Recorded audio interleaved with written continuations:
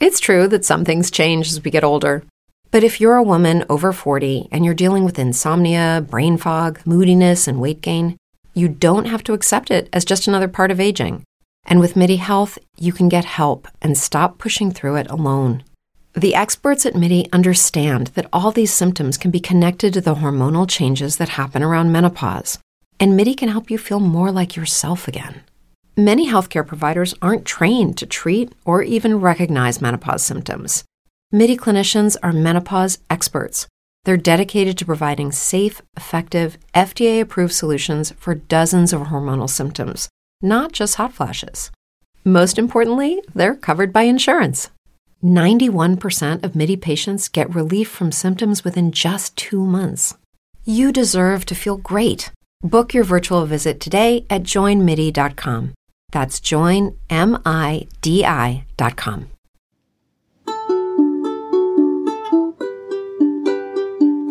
Puppies and kitties, books and movies. Yes, we love these. Listen to this podcast, please. Books like us.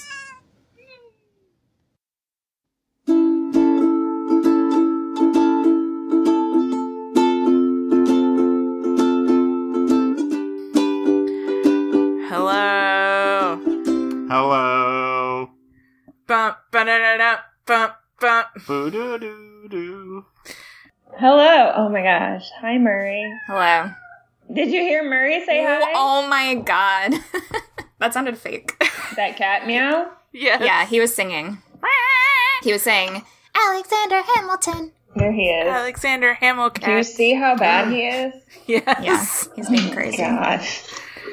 This is my life. Welcome to Book Squad Goals. This is Mary with special husband of the pod, Tide. Wait, why is he special? Our husbands are special too. He's special to me. The most special. She didn't say your husbands aren't special. Well, when No, you they're say also special husband of the pod, it makes it seem like there are unspecial Well, I husbands think of in the my pod. head I was thinking special guest. Yeah, Okay. that makes sense. That's true. You are But a he's special recently guest. been elevated to husband, so Yeah, that's true. true. That's special. It's a promotion. yeah, he leveled up. Level up. Congrats. Welcome to the next tier. Thank you. Yeah. Now, can I join a group chat with Ben and Justin where we Yeah. just talk about books? Yeah, you can. Yeah. Justin won't say a lot. He'll mostly probably talk to you about home projects. That's fine. Or TV.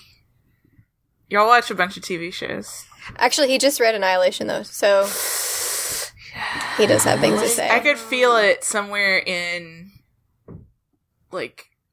I was like, someone's read Annihilation. in the air. Yeah, we read Whenever it someone reads together. It was Annihilation, Mary adorable. gets a shiver through her body. It's very good. It's very good. So let's just get down to it. Today we're talking about Hamilton, the greatly successful Broadway musical written by Lin-Manuel Miranda, starring Lin-Manuel Miranda. It has been huge on Broadway. It has multiple touring productions, and It pissed off Donald Trump, so that was cool. Most recently, it has been released. Original cast recording has been released on Disney Plus. But to get us into thinking about a musical about history, if you could pick another historical figure or event to write a musical about, who or what would it be? I'm going to go because I don't want mine to get stolen. Yes. Okay. Go ahead. This is Susan, and 1000% Anne Boleyn. But if not Anne Boleyn, if that's too famous already, then Catherine Howard, who was the fifth wife of Henry VIII, and also lost her head. Literally, not lesser known wife. Nice. I'll go. This is Kelly. I'm going to say Cleopatra. I think that would be cool. I think the set design could be really awesome. The costumes would be beautiful. Yeah. Should I go next? Yeah. Okay. I'm gonna go for one that's kind of topical. What's your name? Oh, I'm Emily. Alexander Hamilton? Yes. I'm going to go with John Lewis. I don't know. Oh, man. Good choice. I don't know. I mean, obviously, it's been a few days for people listening, but it's still pretty recent. As of our recording, John Lewis, who was an American civil rights leader, died yesterday. And yeah, he's from Atlanta, so I obviously feel some sort of affinity for him because of that. But yeah, I just think I've been thinking about him a lot today, obviously, and thinking about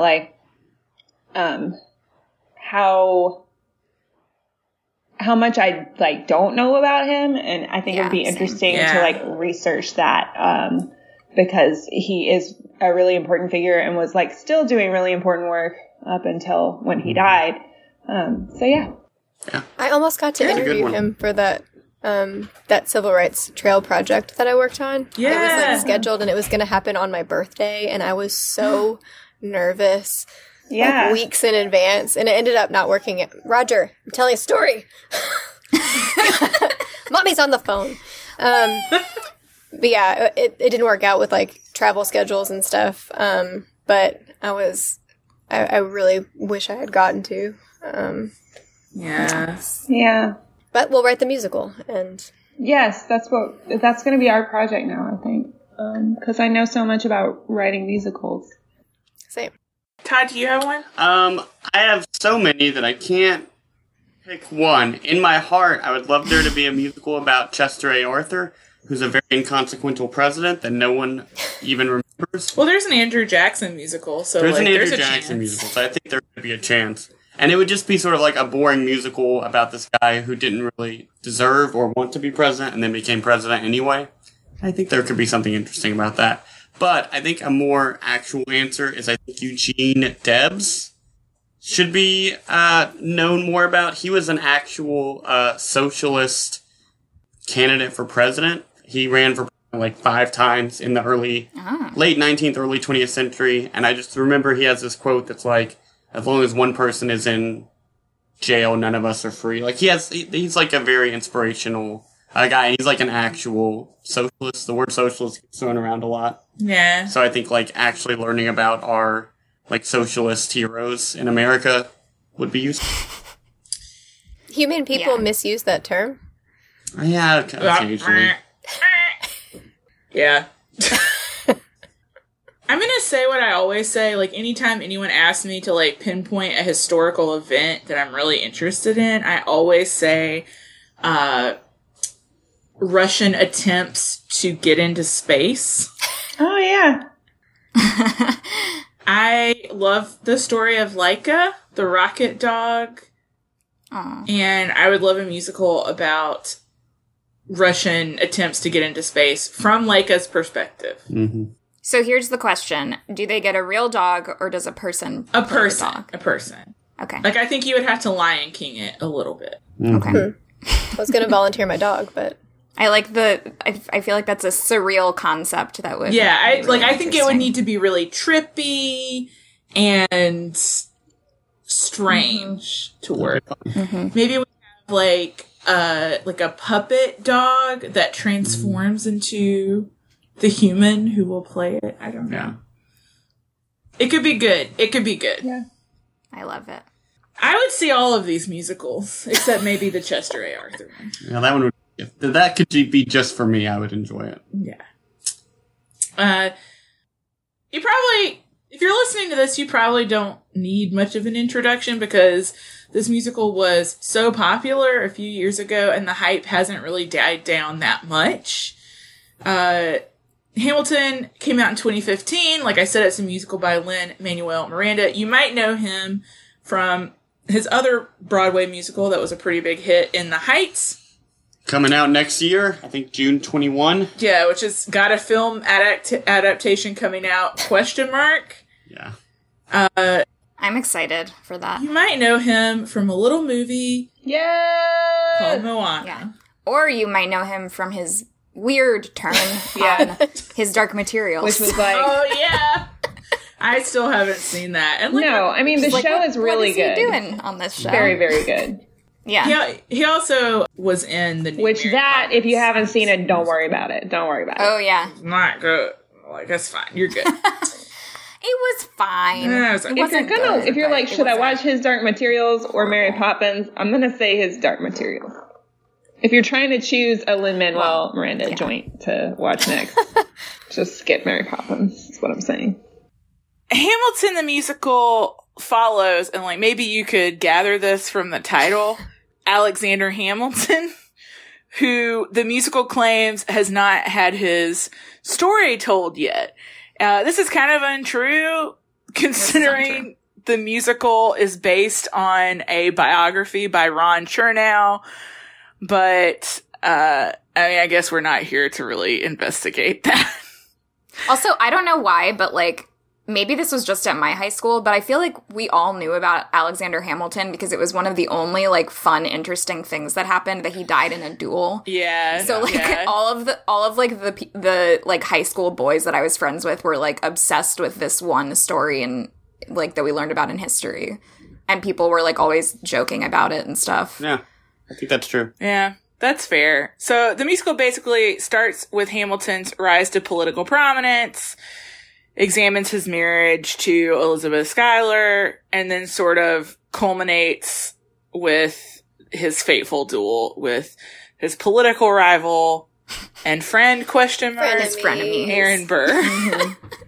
They're like Blair and Serena. Frenemies. Truly the Wow, so They're exactly like Blair and Serena from Gossip Girl. Obviously, Alexander Hamilton is Serena. Oh, I was gonna say he's Blair. Oh, absolutely not. Aaron Burr is Blair. But Aaron Burr Serena's and like Blair. the centrist who just wants to please everyone. Yeah, but she's also like the one who like isn't cautious and like would jump in a like fountain and like be crazy and yeah. XOXO. There are arguments to be made. Write in and tell us A. Burr. which one is which. We need to know. Someone's gonna write in and be No, like, 100% Aaron Burr Burr is is Blair. actually Dan Humphrey, and I'm gonna be like, nah. Aaron Burr is Sit Gossip down. Girl. Yeah. My wrist.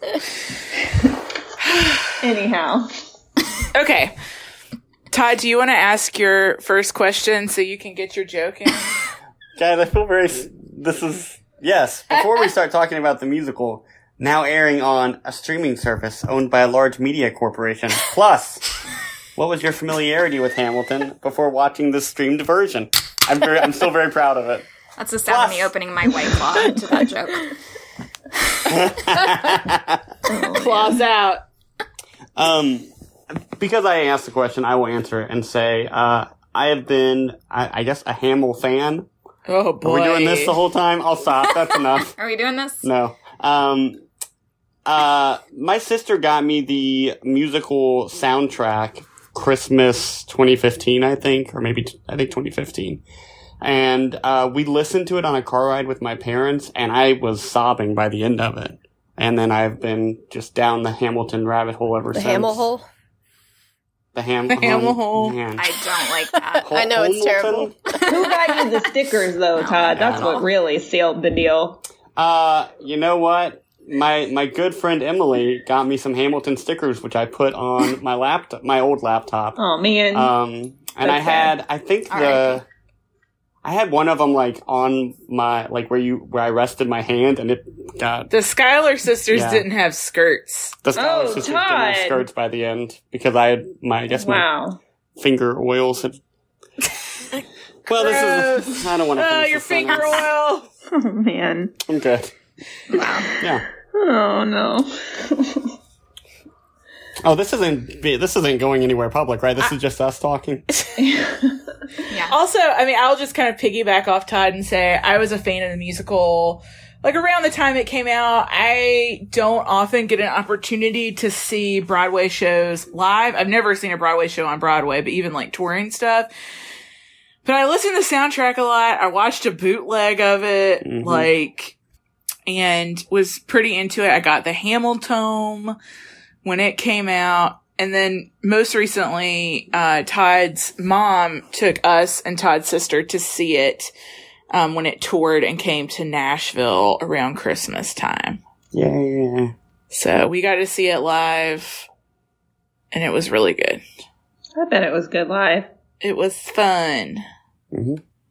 So I had kind of been avoiding it, not because I didn't want to see it, but just because I wanted my first experience to be actually seeing the play rather than like listening to it or like watching it online or anything like that. Like I wanted to get the full experience because I felt like, I don't know, like as a child, my parents would get me a lot of like soundtracks and I would listen to them first and get into it and stuff.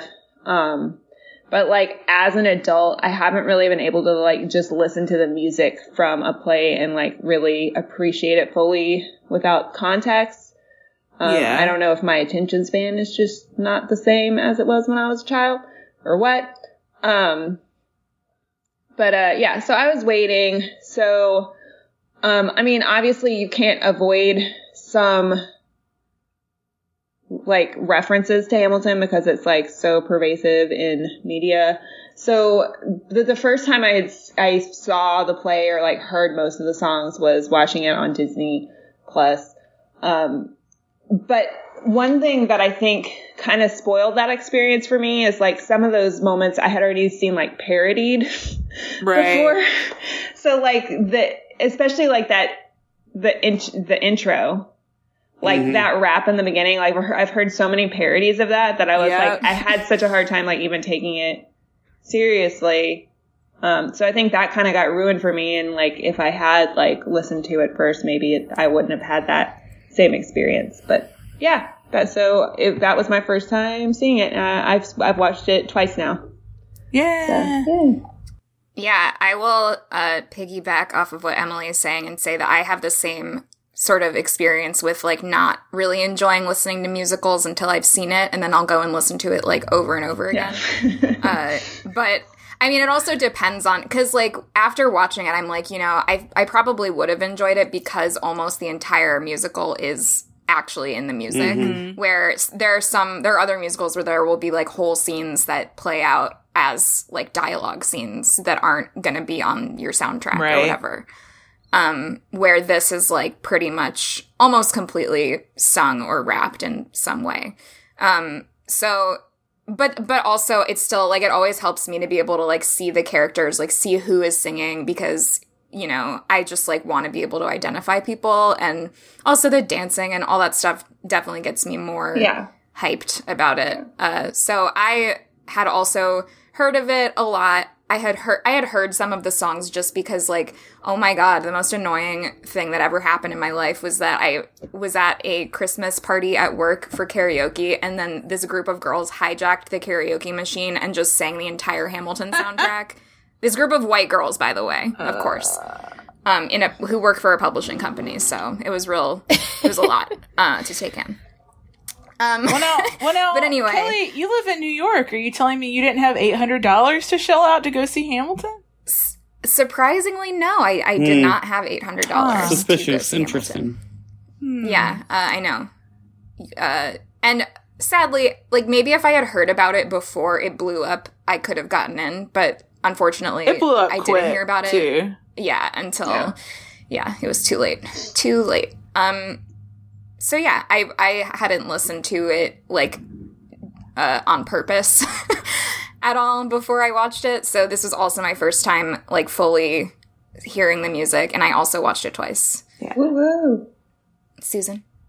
Yeah, I had not listened to it or seen it until yesterday, so I'm, like, for real brand new. I knew, like, I had heard just from, like, being a person alive in America in the last few years, I've heard like chunks of songs here and there, and I know like certain references to the play if I hear it, but I hadn't actually watched it, so a lot of things came together for me when I watched. And one of my best friends who works in theater is a huge fan, so she's been like begging me forever to do this, so I told her today as soon as I was able, like, hey, I did it. She's like, tell me everything. And I'm like, oh, we're going to talk about it for like 2 hours. So hey, Katie. Yeah. This is for you. I guess, should we say, like, what did we like and dislike about it? Sure. Did we like or dislike it, generally? Yeah, like, did you... Oh, we're just going to start with that off the bat. Well, my first talking point that I actually have here is, how does this musical portray women? Does Eliza's story get told? And I'm like, well, that seems like really...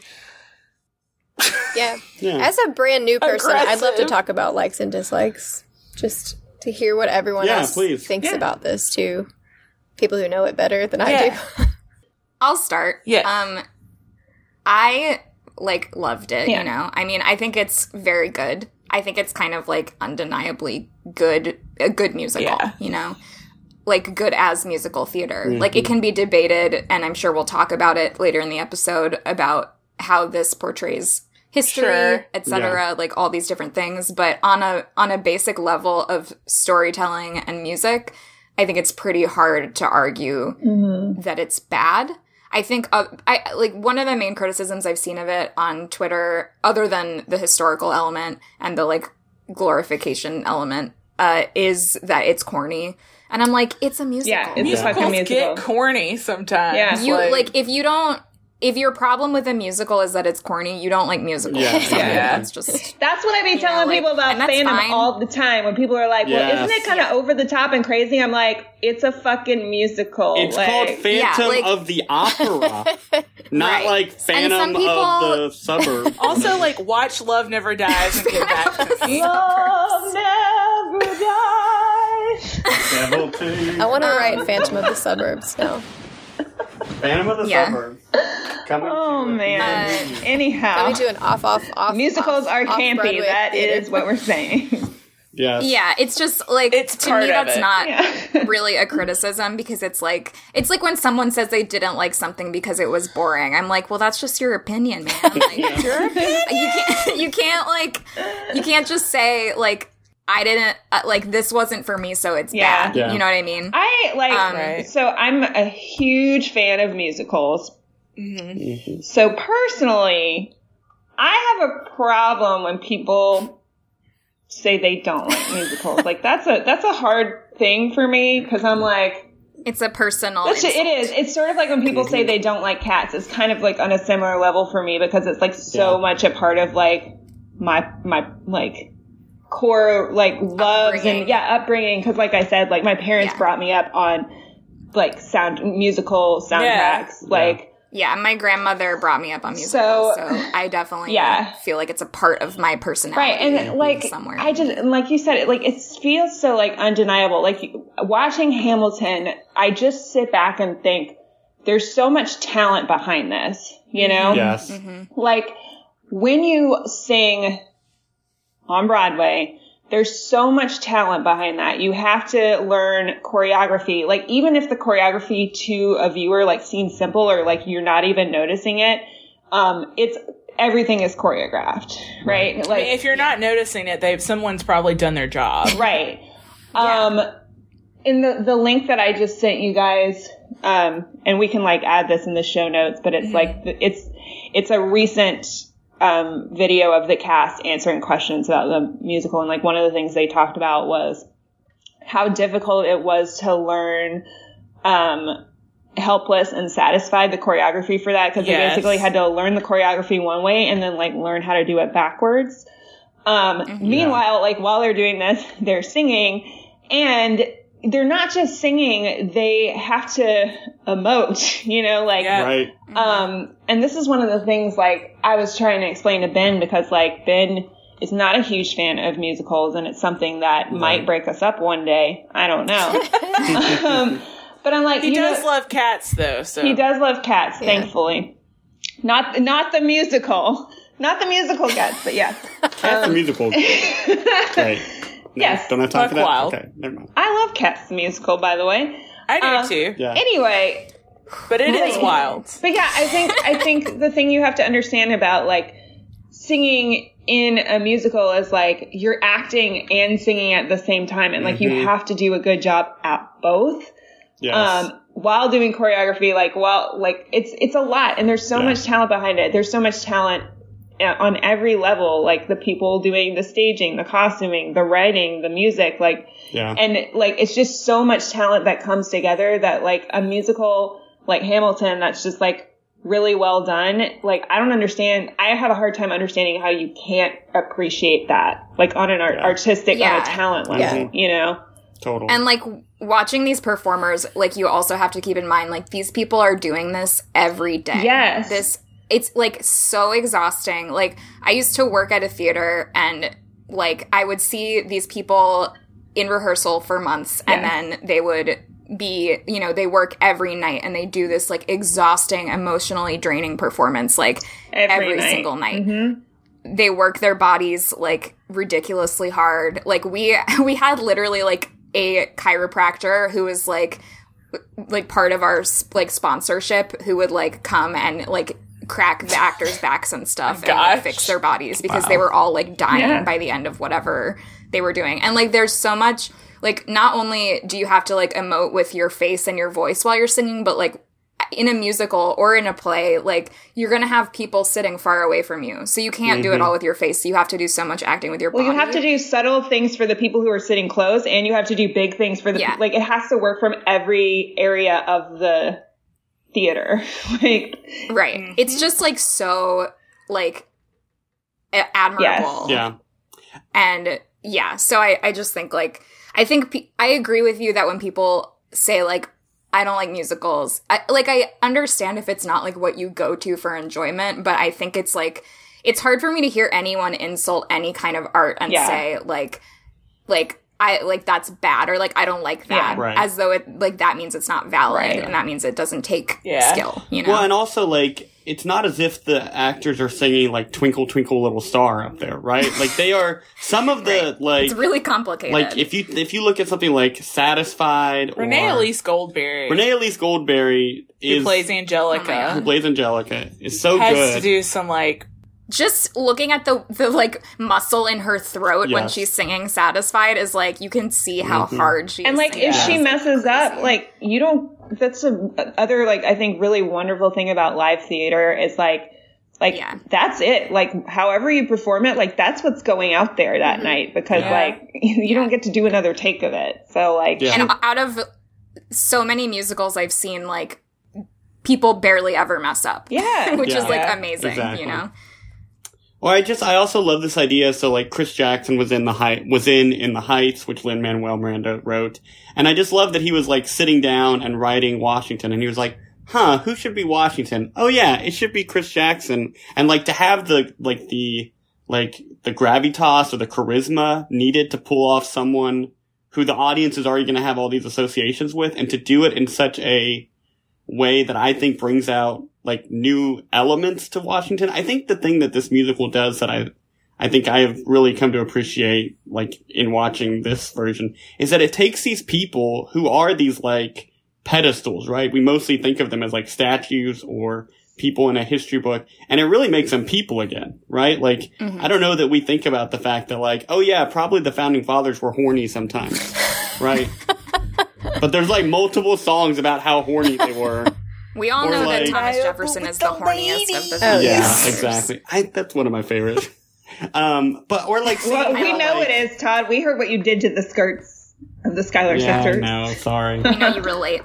Or like when we first meet George Washington, he's like scared and like doesn't think they're gonna make it, right? Yeah. Like that whole song that he sings when we first meet him is about like how they're outgunned and outmanned, etc. And that's probably George Washington comes out of this looking real good. That's probably how Chris Jackson moved on to his greatest role of all time as Moana's father. Probably. Oh, is he? I didn't know that. Yeah. I will say there is like a little bit of a click around Shout out to Moana again. Lin-Manuel Miranda, and a lot of the same people pop up in various things he does. Anthony Ramos is going to be in the movie in the Heights. Yeah. He's going to be such a good Usama. And also, like, he was in 21 Chump Street, which was like a little thing for NPR. I mean, like... Oh, yeah, I loved that. I don't think that's This American Life. unusual, though. No. To have, like, a group of people you work with. It's just something fun. Yeah. Just an interesting thing. So, speaking of just, like, how hard people are working, that was, like, I mean, Justin and I watched it together, so actually he can get in the group chat because he'll talk about Hamilton. Yes, good. But like we were being so quiet the whole time because we were just like not wanting to like miss anything because so much is happening with like every breath. Yeah. That like when there was a tiny moment of pause, I was like, are they like Olympic level athletes? Because this is insane. And to do that every day, like I can't imagine. Yeah. And just the amount of prep that went into the first time it happened live is like, yeah. I was like, this is blowing my mind. But on a writing level, like I think my favorite thing is how, and this is like I'm going to sound really poetry geek right here, Todd, so help me out. But yes, please. The way that rhyme is used throughout is so fucking good. Like, and so like varied the way that it happens. Like it's just like that is just good fucking writing, and that was impressing me the most. Like I really want to listen to it separately from watching just so that I can, on a sound level, just listen to the rhymes the whole time. I was just going to say really quickly, in the song My Shot, like Lin-Manuel Miranda has spoken about this a lot, but like it starts off with Lawrence and Lafayette and Mulligan rapping, and they're doing the like, like a very like sort of like grade school, schoolyard rap, like, my name's John Lawrence and I'm here to say I like to rap and I rap it, like that kind of thing. And he has specifically talked about when he was writing My Shot, he was trying to pack as much rhyme and wordplay into every line as he could. So as soon as Hamilton like starts rapping in that, you can immediately tell that he's on a different level from everyone else. And so it's like this way that I don't know that like most people are going to think like, oh, well, Hamilton's really rapping much better than those other fellows. But it's like a subconscious way. Yeah. For Lin-Manuel. Because it's Lin-Manuel Miranda, so he's not rapping better than them. But he's not rapping better than them, but he is rapping more complicated. He has written a better rap than them. Yes, he has written a better rap than for them. Yeah. Yes. Well, and then their raps do become more complicated later, and in other numbers also. But yeah, that just really is like the thing that impressed me the most. And I hate that I've only had time to watch it once before now because. Before talking about it today, I mean, because I just want to talk about rhyme for like about 2 hours. I mean, Daveed Diggs. I mean, we could, oh my god, Daveed Diggs, so good. I can't like what I love the most is after Hamilton kind of blew up, Daveed Diggs did some touring and like press junkets and stuff, and I don't remember what late show he was on, but he was on one of the late shows. And they were like, your rap is so fast. It's the fastest rapping I've ever heard. What song is it in? Guns and Ships. Guns and Ships. Yeah. They're like, it's the fastest rapping I've ever heard. And he was like, oh, no, I can rap faster than that, actually. And then he like proceeds to do part of a rap from, the experimental hip hop group he's in, Clipping, and it's just like insane. Yeah. He is so talented. Yeah. He is very attractive. Very talented. I was gonna have a he's Kelly's so talented at looking good. But it wasn't enough to make me watch Snowpiercer. Oh, see, I do want to watch Snowpiercer. I'm skeptical. But I do really love that movie, so I do. Yeah, I'm going to give it a shot. I just have not been in the mood. I've never been attracted really to a man with a French accent because usually I'm like, ew, like you're French. But that's just how I feel about Frenchmen.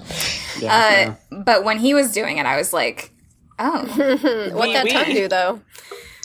Yeah. Can you imagine the strength of a tongue no, that can I can't. rap that fast?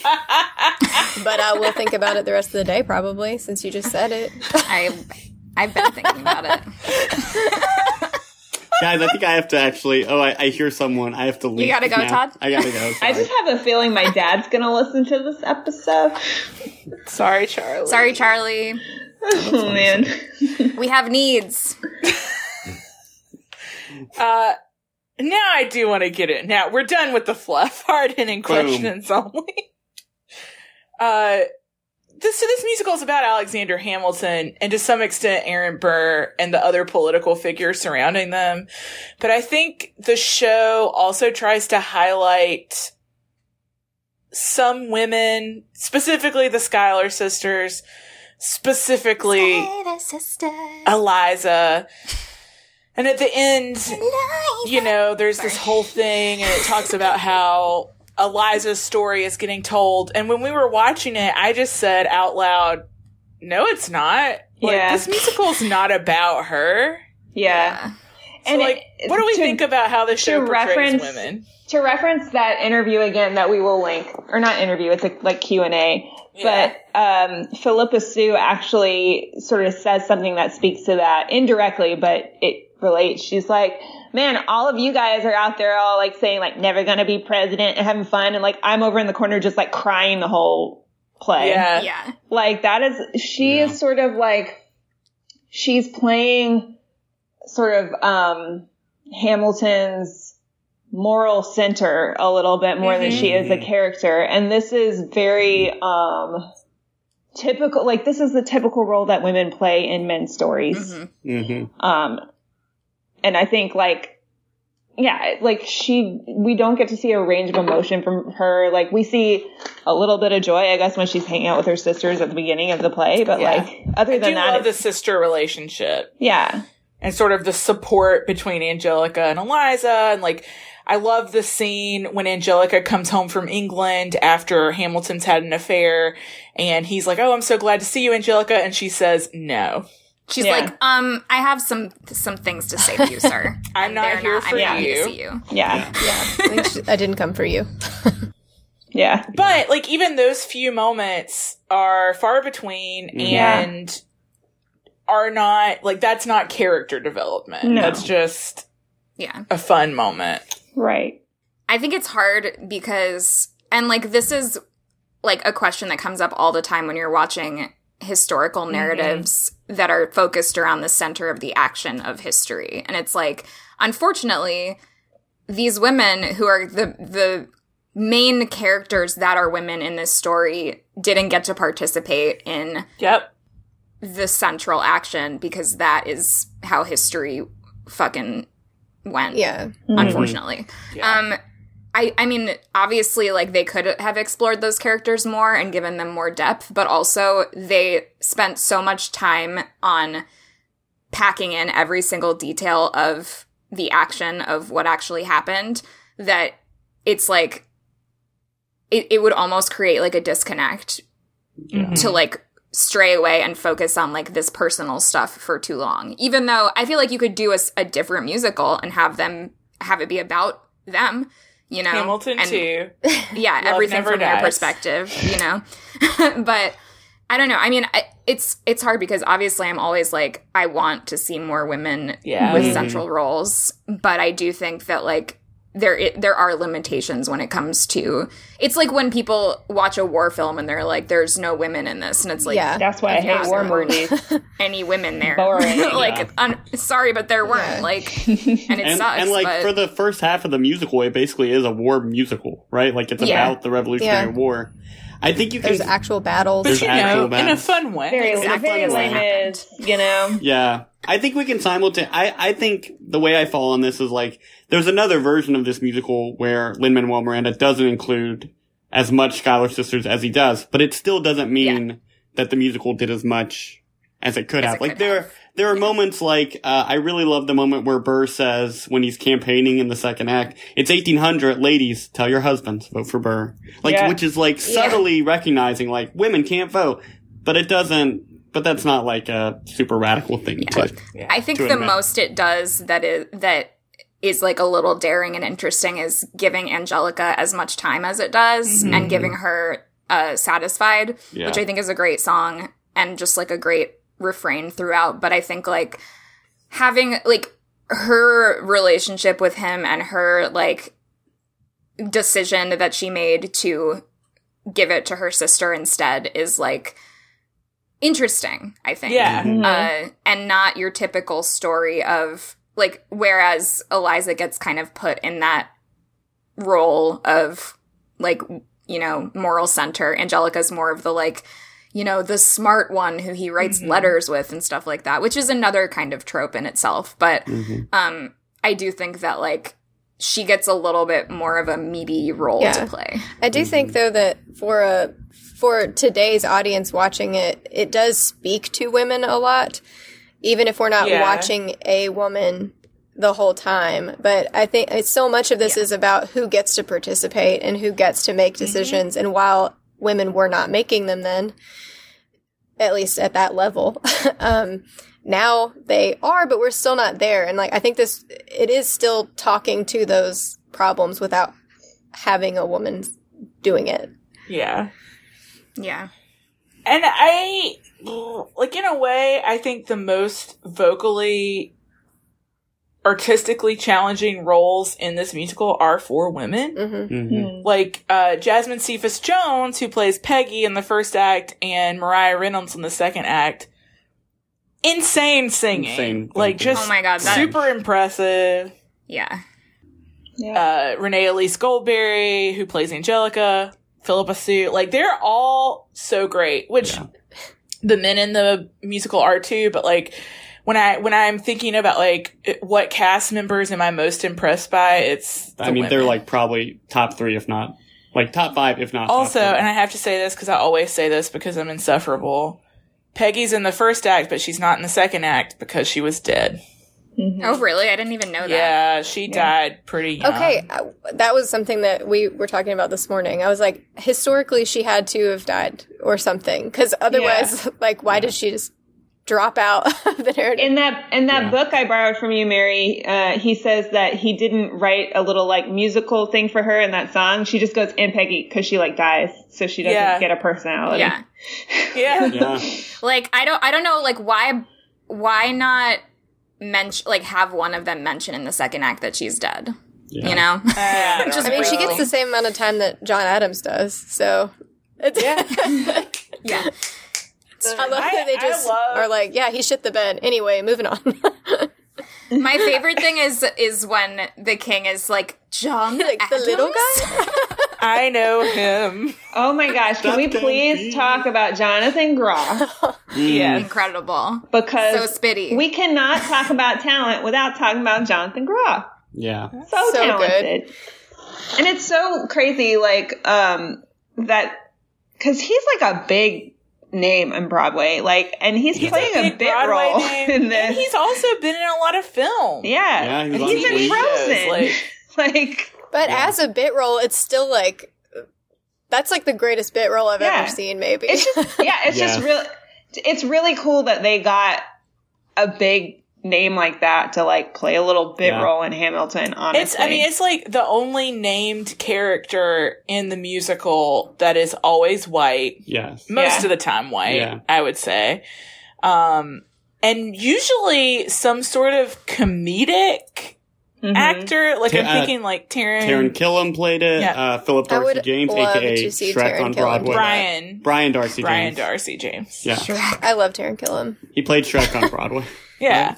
So, I mean, like, it's usually, like, pretty comedic actors. Yeah. And I think Jonathan Groff particularly brought, like, a true madness to this role that's very funny. Because he has almost no facial expression except a crazed look in his eye. Yeah. It doesn't move a lot. Yeah. The, like, dead way that he sings, like, the la-di-da part. Yes. And he's like, da-da-da-da-da. And it's spitting just, like, everywhere. No emotion. Spitting everywhere. Which, for about 10 seconds, I was like, does he know? And then I was like, oh, no, he's entirely meaning to do this. Yeah, no, I read, actually, something that said, and, like, Jonathan Groff has said, like, oh, that wasn't, like, something I was doing for the role. I just actually spit a lot when I sang. To which I was like, I feel real bad for Lea Michele if that's the case, because they were very close in Spring Awakening.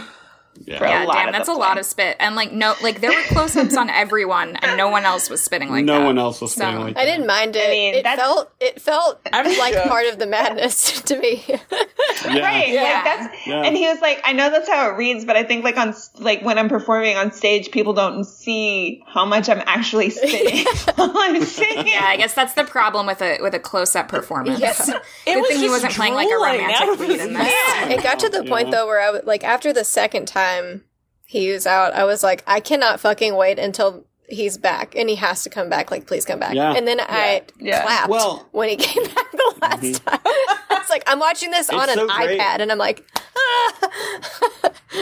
And seeing the video, you get to see how much, like, in the Reynolds pamphlet, he's just, like, prancing around the stage with the other, like, guys. Throwing the papers in the air. Yeah. Like, you know, that's stuff that you don't get from listening to the soundtrack that I think is really great. Yeah, that's something my dad was saying, because he listened to this a lot, but watching it on Disney was the first time he'd seen it. He was like, I didn't realize how much Jonathan Groff was actually in the play just listening to it. Because he was like, because listening to it, I was like, how'd they get Jonathan Groff to do this role? And then I was like, oh, no, he's actually in it a lot. So Also, I think Jonathan Groff and Lin-Manuel Miranda are just good buds. Yeah. I did not know that Jonathan Groff was going to be in it. So when he popped on, I was like, yay. I'm just a very big Spring Awakening fan. So. Oh, yeah. I also have seen a bootleg of Spring Awakening with Jonathan Groff and Lea Michele. Got to see Jonathan Groff's butt. I was going to say a booty leg. I don't know why I thought you were going to say I saw Spring Awakening on a tour where, I don't know if there are any Degrassi fans here, but Craig from Degrassi was playing the lead male character in this tour that I saw. And he walked on stage, and I was like, Craig, we're going to see your butt later? That's crazy. I saw it on tour, too, and I didn't get to see a butt on tour, but the male lead did rip his co-star's shirt off. Yeah, that happens. Nice. Wolf. I'm grimacing. You can't Spring tell Awakening, through the podcast, everyone. And I'm smiling. Yeah.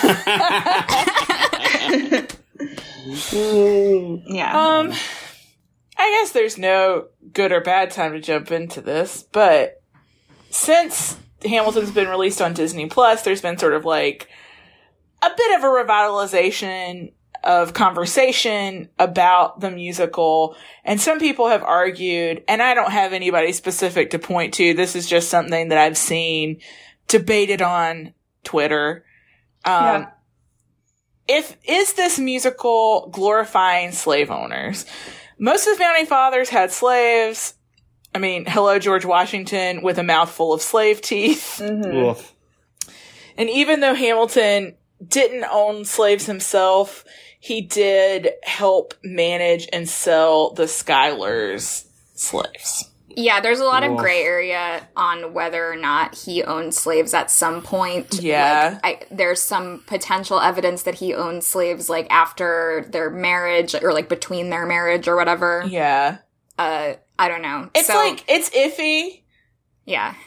What do we think about this debate? Yeah, I think one of the things that's kind of interesting is the way in which they condemn some characters for owning slaves and not others, because I think Thomas Jefferson gets called out a lot for being a slave owner. I cannot reference the exact lyrics because I just don't know the play well enough yet. We know who's really doing the planning. Yeah. Right. Yeah. But then, as you were saying, like, George Washington kind of comes out of this looking like a big old like hero. A good person almost. Yeah. So I think to me, that's the main problem of it is like, not that I'm saying, like, I don't think the answer is to ignore all of the slavery, but it's like, it's kind of interesting how you chose to, like, you know, Thomas Jefferson is your bad guy. So he's the bad slave owner. Like, and I'm not arguing that Thomas Jefferson is a good guy, because I think go back to a couple of episodes ago and that's not how we feel.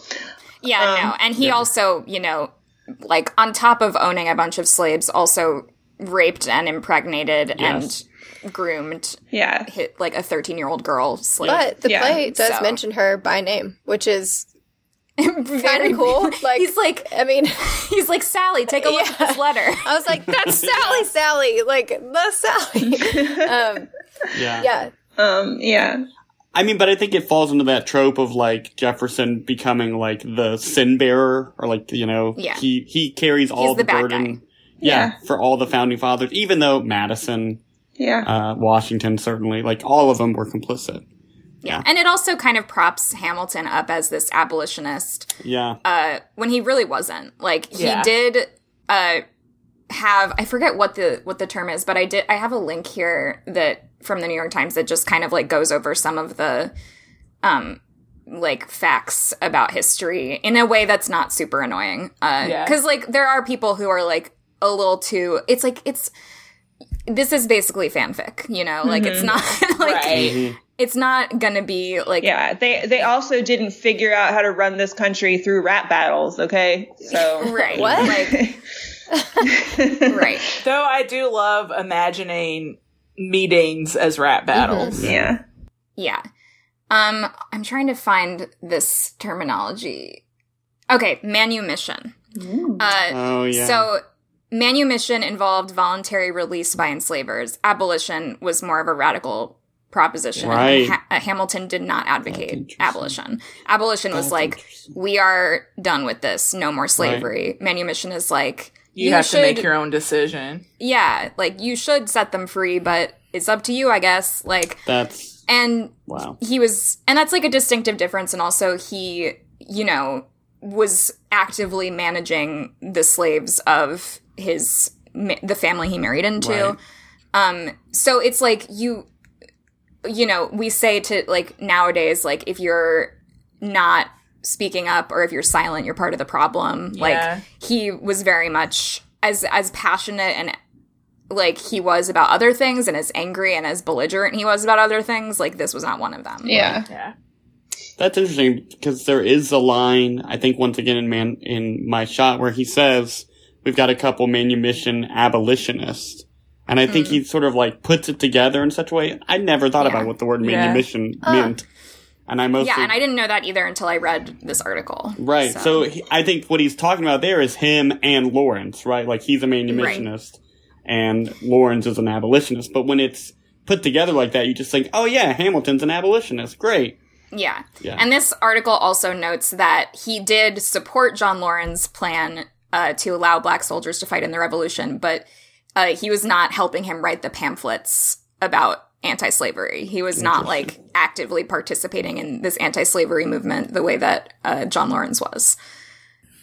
I do think this would be a lot more of a, like... I think that, like, the play is self-aware that these people were slave owners. I think it would be one thing if it was, like, propping those people up with no recognition that there's a discussion of this happening the entire time. And it seems like the people behind the play are trying to push a clear message that, like, we don't think that's cool that they did that. But also, if the whole cast had been white, I think we'd be having a different type of discussion about propping up slave owners that way. The decision to cast people of color to play slave owners, I think, is saying everything it needs to say about where they stand on slavery and slave owners. And that's exactly the second part of this question. Is how does this debate sort of intersect with the fact that in the casting notes, like when they cast for touring productions of Hamilton, it explicitly calls for actors of color, except for someone like King George, who sometimes is an actor of color, but isn't always. Yeah. Well, it makes sense for him to that's be the only a pretentious. That's white. the only white character. Yeah, I mean, it makes sense for him. Yeah, and like the like supporting cast is like the some of the varied dancers or like someone who I think the person who played Seabury, maybe like some of the minor singing roles. Yeah, and this is the roles. These are the roles that like people of color are usually playing on Broadway. Yes. These minor roles, these background performances. So it's like, oh, we have a diverse cast. Like, look at all of the Black people in the background on stage. Yeah. And it's like, I do think that they're like, this is really important as a musical because, like, people of color have been so excluded from, in the same way that they've been excluded from Hollywood, extremely excluded from Broadway. Yeah. And, you know, occasionally there will be a show that has, like, a Black lead or a show that is by a Black person, or, like, a lot more in plays, I would say, than in musicals. But, you know, it's like, to have an almost entirely cast of people of color is a really huge deal. And the fact that it gained all of this traction, and the fact that it does center hip hop and, you know, actually is like pointing out these like parts of Black culture that musicals don't normally do at all. Well, I think it's interesting that, like, the musical, because Lin-Manuel Miranda is both, like, a hip-hop nerd and a theater nerd, it, like, layers in both all of these, like, references to other musicals, like, I Am the Very Model of a Modern Major General, but also all these references to, like, hip-hop, like, when the cabinet battles happen, and it's like, you could have been anywhere in the world tonight, but you're here, you know, in D.C. or in New York. Like, there's all these different references. Last 5 years. Nobody needs to know. Yeah. There's all of these, like, multi-layered references to, like, the genres that I think normally people would think, like, there's no place for hip-hop in Broadway, or there's no place for Broadway and hip-hop. And I think what Hamilton shows is, like, that's explicitly not true. Like, they work together really well. You just need to have someone who has the vision to do it. And I think if you had said, like, hey, someone's writing a hip-hop musical about Alexander Hamilton, like, no, people would be like, no, please, don't do that, because I would think of, like, educational rap or something. You know, like, Alexander Hamilton, he started the Treasury. Like, full disclosure. Oh, please, like yes. When Todd was a wee child, 3rd grade, he had a CD called The President's Rap. The President's Rap. Wow. That I listened to in 3rd grade because I sprained my ankle and I couldn't go to PE, and my teacher let me just stay in the classroom, and I would listen to this really, really bad CD about the president, and it was the widest rap ever. It's really on brand that you decided to listen to something about the presidents during the time that you had off. I would be like watching cartoons. Mary and I were trying to fall asleep one night, and I was like, okay, wait, I'll do this. No, we were trying to fall asleep on our wedding night. Look, I wasn't going to go there. That's an important piece to leave out, Todd. Yeah, I know. One night. I did it on purpose. It's a random night. Yeah. And I was like, here, I'll do something that'll definitely bore you to sleep. And I just listed every president and But he did it like George Washington. 1789 to 1797. John Adams, 1797 to 1801. Thomas and I went to Trump. Wow.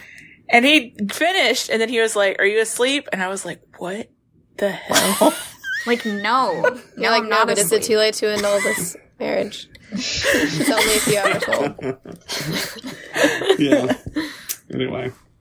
I remembered what I was going to say, which is that it all comes back to the, like, refrain throughout the musical of who lives, who dies, who tells your story. Mm-hmm. And it's kind of a little bit of a fuck you to these people. Yeah. To say, like, guess who's telling your story? Yes. It's the people who were born out of the, like, horrible situation that you created. Right. Because you thought that they weren't good enough. Well, now these people are literally playing you. Mm-hmm. So, like, they're as good as you, if not more talented. Yeah. So. Yes. Yep. Exactly. I agree. Yeah. Yes. Also, wait, sorry, this is just like a side note, because when I said, like, if you said that someone was writing an Alexander Hamilton rap, you'd be laughed out of the room. There's this great video that I'm sure. What about 1776? It's not a rap musical. It's not a rap musical, but it is a musical about John Adams. Sit down, John. Sit down, John. The sit down, John, you fat. That's a explicit reference to 1776, which was very funny. In like 2009, Lin-Manuel Miranda went to the White House as part of like some sort of showcase and performed the first song from Hamilton and said, "Hey, I'm writing this mixtape about one of the greatest rappers of our, in the world, Treasury Secretary Alexander Hamilton." And everyone laughed because like it's a funny idea. Barack Obama and Michelle just they were like ha ha ha ha. And then 6 they years were into later, it, though. It's like the biggest thing ever. No one's laughing now because like everybody laughed, but they were also low key like, oh wow, yeah, okay, yeah. Anyway, what do we make of Hamilton's success as like a crossover into the cultural consciousness? Like, I don't think this happens with musicals that often. Like, when I just said 1776, no one was like, yeah, 1776, my jam. Look, you don't know me. No, I'm just teasing. No, I've never heard of that. Fun fact, in the movie version of 1776, Mr. Feeney from Boy Meets World plays John Adams, the very young Mr. Feeney. But like nobody, like this doesn't happen all that often where it kind of crosses over. I mean, Phantom of the Opera, definitely. Rent. Les Mis, Rent, maybe Wicked. But so like, how does Hamilton work as a musical? Can we compare it to other musicals? Yeah. Does it make us rethink Broadway as a genre? No, I don't think it makes me rethink Broadway as a genre because I agree. I think music, like, there are always some, like, we just listed a bunch. I think there are always musicals that do this. One musical that I think Lin-Manuel Miranda is putting a lot of obvious musical references throughout this because, like we said, like, he's a theater nerd and a, like, hip-hop nerd. So you've got both those references. One of the musicals that we haven't talked about yet that I saw a lot of influence and a lot in common with was Jesus Christ Superstar. We haven't talked about it because you see, I have not seen it. Mm-hmm. One of the things about Jesus Christ Superstar that I think, just to first connect it to what you're talking about, is at the time, so Jesus Christ Superstar came out in the 70s, I think, originally. Like rock music in a musical was not done. And if you listen to the music from Jesus Christ Superstar, it's very clearly like influenced by popular rock music of the time. So I think that's definitely something that it has in common as far as like crossing over in that way. The singing in it is it's not your typical Broadway singing. Mm-hmm. You've got like a lot more like screaming and a lot more like rock vocals happening. Another thing that I thought it had in common was I found the Judas or the Aaron Burr character was very similar to the Judas character in Jesus Christ Superstar, and that a lot of it is framed around like, here's this person who we normally think of as like having done this really terrible thing, but like actually he's a tragic figure, and we're actually getting a lot, but not all of the story from this character's perspective. And both Aaron Burr and Judas start the musical. Like, they're the first people we hear from. Like, Judas introduces us to Jesus, similarly to how Aaron Burr is the one who introduces us to Alexander Hamilton. So I saw a lot of crossover there, or a lot of connection there. And I think, obviously, like, I wasn't alive at the time, but I think that Jesus Christ Superstar sort of hit similarly. And it was controversial because it's about religion, and a lot of people boycotted it. It made a lot of... That's why I wasn't allowed to watch it. Yeah. It made a lot of like headlines and stuff like that. No, funny story about Jesus Christ Superstar. So the way I got introduced... You can cut all this out. But the way I got introduced to it is you know, like I was saying, my parents listened to a lot of musicals and stuff, and like we'd be on long car rides and they'd listen to Jesus Christ Superstar. And the first time I heard it, like I had no context. I had no idea what we were listening to. And like, I was not raised religious, so I didn't make those connections right away. So like my first feeling as a child listening to Jesus Christ Superstar is like, why does this character keep singing about how he's going to die? Like, get over it. We're all gonna die, Jesus. We're all gonna die. Why are you so convinced it's gonna happen sooner rather than later? Oh my god. So I was like, Judas, I'm with you, dude. Like, I don't know why he keeps singing about dying. He needs to chill. Get over it. I'm with you, dude. Yeah. Yeah. That's the episode title. Judas, I'm with you, dude. But yeah, so that's just an aside.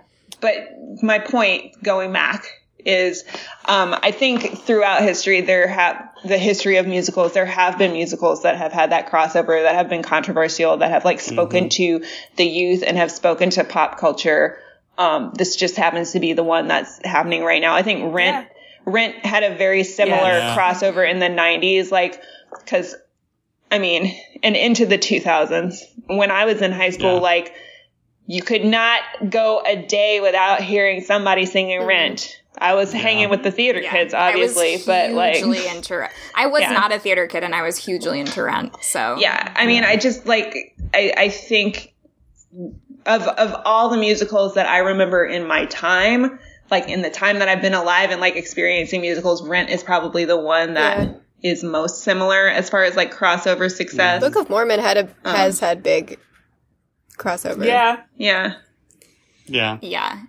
It had like a huge explosion too, just of like it, like these musicals that are almost sort of like part of a counterculture or something. Yeah. Like, and like Hair too is one that's big.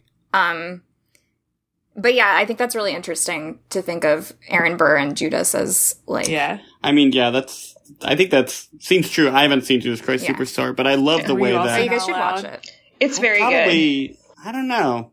The movie's really good. Yeah, the movie's really good. Performed that when I was. Didn't they just do one on NBC with like John Legend? John Legend. Yeah. Don't watch that. Watch the 1970-something movie instead. All right. Yeah. Done. My mom, of course, is like a huge fan of anything that's like vaguely hippie-ish. So a couple years ago, she was like, "We have to watch Jesus Christ Superstar. It's so beautiful." Yeah, she also made me watch Hair when I was in like high school. That's great. Yeah, which also Hair had boobies on stage. It did. So, yeah, big deal. Jesus Christ Superstar doesn't have boobies on stage. Womp womp. Hair the musical is also a great movie, I will say. I'm just partial to the music in Jesus Christ Superstar, personally. It's very good. That's a little ALW, isn't it? Sir Andrew Lloyd Webber? Yes. What? Good. Jesus Christ Superstar. Yes. Good. Yes. We missed that week when they were doing free. We should have watched it. Thinking about like movie versions versus stage versions versus all of this. Do we have any thoughts on seeing a musical professionally recorded live like Hamilton was, or Cats, the 1998 Cats was, versus something like a movie musical that was made to be a movie like Moulin Rouge, or High School Musical, or a stage musical that's been adapted into a movie like Phantom of the Opera or Les Mis, or just seeing it live? I got a hot take. I know y'all know this hot take already, but Phantom of the Opera, the movie, it's not so bad. I kind of enjoyed it. I was like, I liked it. I wish I had my shirt. I mean, Emily, I need to send you a link. I have a shirt that says "Justice for Phantom of the Opera 2006." Yeah. Well, here's and this is a callback to the beginning of the episode, because the main critique I hear about the Phantom of the Opera movie is it's over the top. It's very dramatic. It's crazy. I'm like, have you not heard of Phantom of the Opera before? Like, what were you walking into the theater expecting otherwise? Like, the main thing about Phantom of the Opera that you can't experience via a film version or a movie is having a fake chandelier almost falling. That's true. Which my main critique of the movie is Gerard Butler can't sing. Yeah, that's true. But they can't get past that. Yeah. You will die the day you dude, I've shown that to Mary so many times. Oh my God. It's not going to be as bad, though, as Russell Crowe. No, Nothing could ever. Which is just a crime to Javert and Stars, because Stars is one of the best songs in Les Mis. Yeah. And he butchered the shit out of it. I love that song. Love that song. What I'm hearing is maybe we just have a problem with, like, Tom Hooper. Well, also, there's a problem with casting people in a movie musical that can't sing. Yeah, Meryl Streep as the witch in Into the Woods. Here's the deal. I'm always going to go. I'm not always, but I will go to the bat for La La Land because I liked it a lot and I saw it in theaters too many times. Oh, I loved it too. But imagine how much better it would be if Ryan Gosling and Emma Stone could sing and dance. Yeah. It would have been even a little bit. Yeah. Yeah. But they saved jazz. I mean, Ryan Gosling did save jazz, but imagine if that was like, Leslie Odom Jr. I think him saving jazz makes up and for Jasmine it, Cephas Jones. Give me La La Land with Leslie Odom Jr. With Leslie Odom Jr. Nice. Yeah. It makes the whole movie better. The Sound of Music is like one of the best movie adaptations of a musical. Still, yes. I think Chicago is a great adaptation. Chicago's good also. Oh yeah, Chicago's also good. I would watch a film version of Hamilton, but what I think is like particularly like magic about the live version is like what Emily was saying earlier. Like this is like knowing it's live. Yeah, it's like but it's just this one-time performance that like no one will ever see that exact same thing again. Now a lot of people are seeing this one, but like if you're seeing it live, but it's still got the energy of a live performance. Yeah, and there's so much like packed into it that is like way more impressive, I think, if you're seeing it live than if you are watching a movie. Again, I would watch it though, but yeah, and knowing that like it is, even though it's live, and I think that it is pieced together from maybe 2 performances. Yeah, and then there's some they did on a sound stage so that they could get some of those close-ups, because you can't really do that in the middle of a live performance. Right. But I think that having it that way, like having a movie musical is more, like they have a lot more freedom with how to tell the story and like how to shift through time and stuff, where like watching the filmed musical it just feels like you are watching a live version, because you can tell, even though it is like edited, like it's presented as it's supposed to be, which is there's no breaks, there's no like, you see every like scene change, you see every moment, which I appreciate, because like I like to see how they construct the sets, and I like to see how it's staged and how people are dancing, and there's stuff that like I think you would lose in a movie version because they would try to make it literal instead of figurative, or like I've seen a lot of people like freaking out online about there's one particular sort of like chorus member who each time there's a duel, she's the bullet. Mm-hmm. Yeah. And like you see her like holding her hand up like she's the bullet, and it kind of like she moves it forward. That's really cool. If it was a film, they'd just use a bullet. They would just use a real bullet. They'd just CGI a bullet in there. Yeah. And if they tried to use a person as a bullet, it would be really weird. It would be weird, It would have strong cat's energy. Yeah.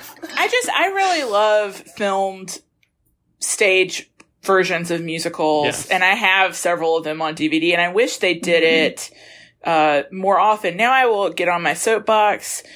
I think when you film staged versions of musicals, it provides Broadway and makes it accessible to an entire group of people who otherwise wouldn't get to experience. I grew up in a really rural area, and we did not have money or time to just go to Atlanta for an afternoon to see a musical. Right. I feel attacked. No, I mean, if you had that is somebody did go to Atlanta all the time every weekend. But if if I was an hour away instead of 2.5 hours away, that would be a big difference. So, I mean, it's just like it's providing Broadway shows to people who otherwise might not be able to see them. Yes. And I don't think it diminishes not at all ticket sales. No. You think about something like Cats. Cats didn't stop selling tickets because they recorded it. No. Right. Hamilton didn't stop selling, they have now because Broadway shut down. But like, I don't think this coming out now, it's not going to diminish how much people want to see Hamilton when they can tour again, when they can be on Broadway again. If anything, seeing the show like live on a screen is going to make you want to go more to see it in person. Like if you want the experience of live music, listening to an album isn't going to make you not want to go to a concert. Exactly. Right. I was just going to say that even though you can like feel the energy in watching the live performance, there's something different about being in the room where it happens. Yeah. Oh, good breath. Okay, we have to quit now because... We just killed it. Show's over. Well, I won. Drop the mic. Just like a real quick thing I was thinking about, I think the reason why Hamilton wouldn't work as a movie is exactly what we've already said. It's because, like, the set that's there is so much imaginative. Like, sometimes there might be, like, a table out there or, like, a barrel that they sit on or something. But it's mostly just, like, this balcony with the moving staircases and the moving floor. Well, I mean, you can't recreate that with like, and if they were actually just like on a battlefield in Yorktown, that's way less like powerful. in New York City. well, or in I New will York City. just to play devil's advocate, because I Please. definitely do hear what you're saying. I do think Chicago did that a little bit with the film That's version. They played with sort of like real life versus stage and mixed them together in a way that I think Chicago is a very successful adaptation. Yeah. And I think that them doing that was a huge part of what made it successful. It's just like, sometimes let's just lean into the fact that this is supposed to be on a stage. Right. And present it that way. I think it requires a director who understands what the strengths of the stage musical are. It's not Tom Hooper. It's not Tom Hooper, and it's probably not Joel Schumacher. Although maybe. Yeah. Like, no, I mean, I also love Phantom of the Opera, but I don't think he did, like, the best job that he could have done. No. And I think Phantom of the Opera is a different beast, because Phantom of the Opera is the opposite of minimal. Yes. Exactly. That's true. It's maximum. It also takes place within a theater. Yeah. Right. So It's got sort of like the one works. set. Yeah. So you do still Maybe get some... Joel Schumacher is the best director for that. He just needed to cast someone a Just little that, different. though. Like, nothing else. Like, you did it. Good job. You did your musical. Yeah. I don't know. I just love a staged version of a musical, and I love recordings of it because you get to see all those expressions up close, and you get a good idea of what it looks like. You can hear everything. It's just like, you can see the spit.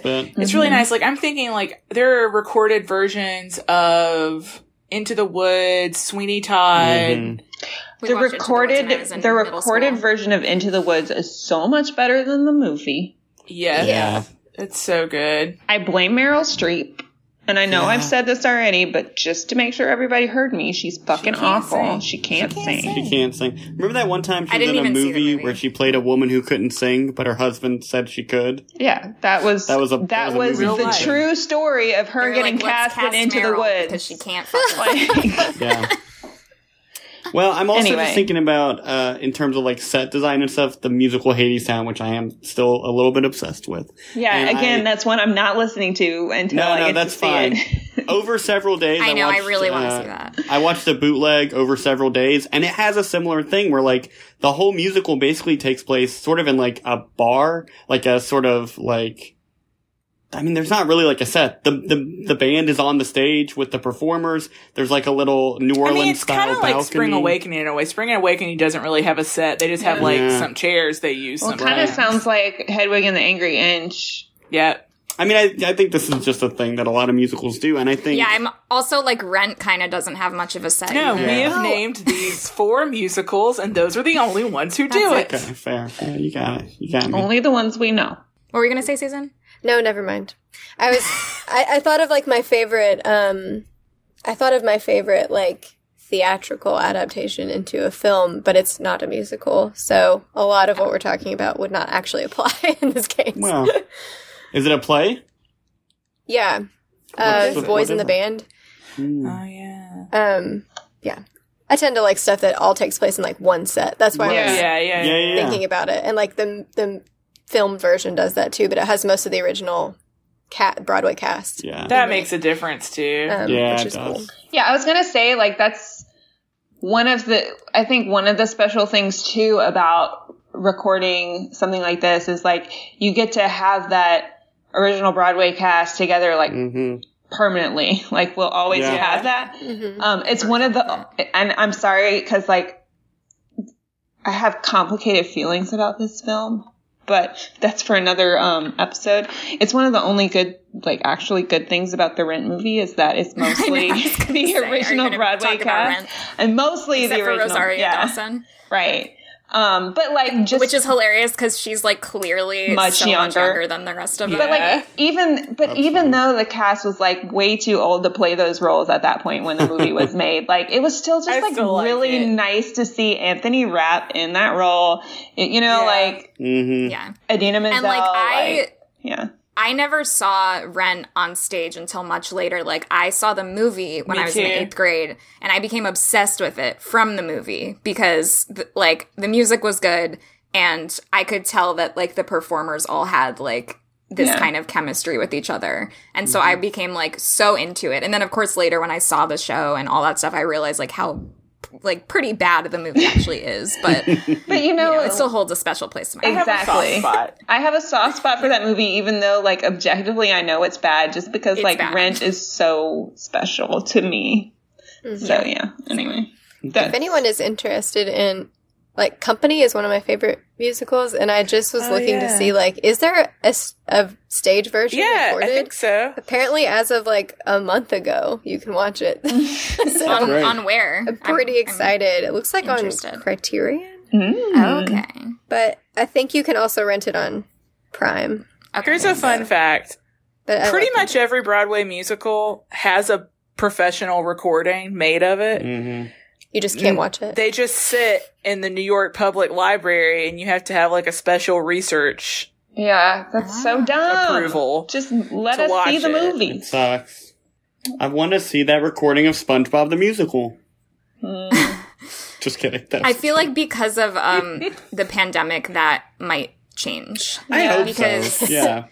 Broadway isn't coming back until at least next year. Yeah. And I think that maybe seeing how much success Hamilton had I hope Disney so. Plus, I think places are going to realize like this might be, I think this is going to be a shift for a lot of different industries, and I think that this might be one of them, and I hope so, because like I live here and I can't afford to go see half of what is playing. Well, like I've seen, since I moved here, I've seen maybe like, like 5 musicals or something, which is a lot for, anyone who doesn't live here, but living here, it's like I could go see a million of them if I had the money. Like I could be going every night, and like I wish I could, but I'm poor. Even when you take into account like lottery tickets or something, it's like still such a huge time commitment to go wait and like and even rush tickets are often like $45, which is like not what I normally spend on an event. Like I try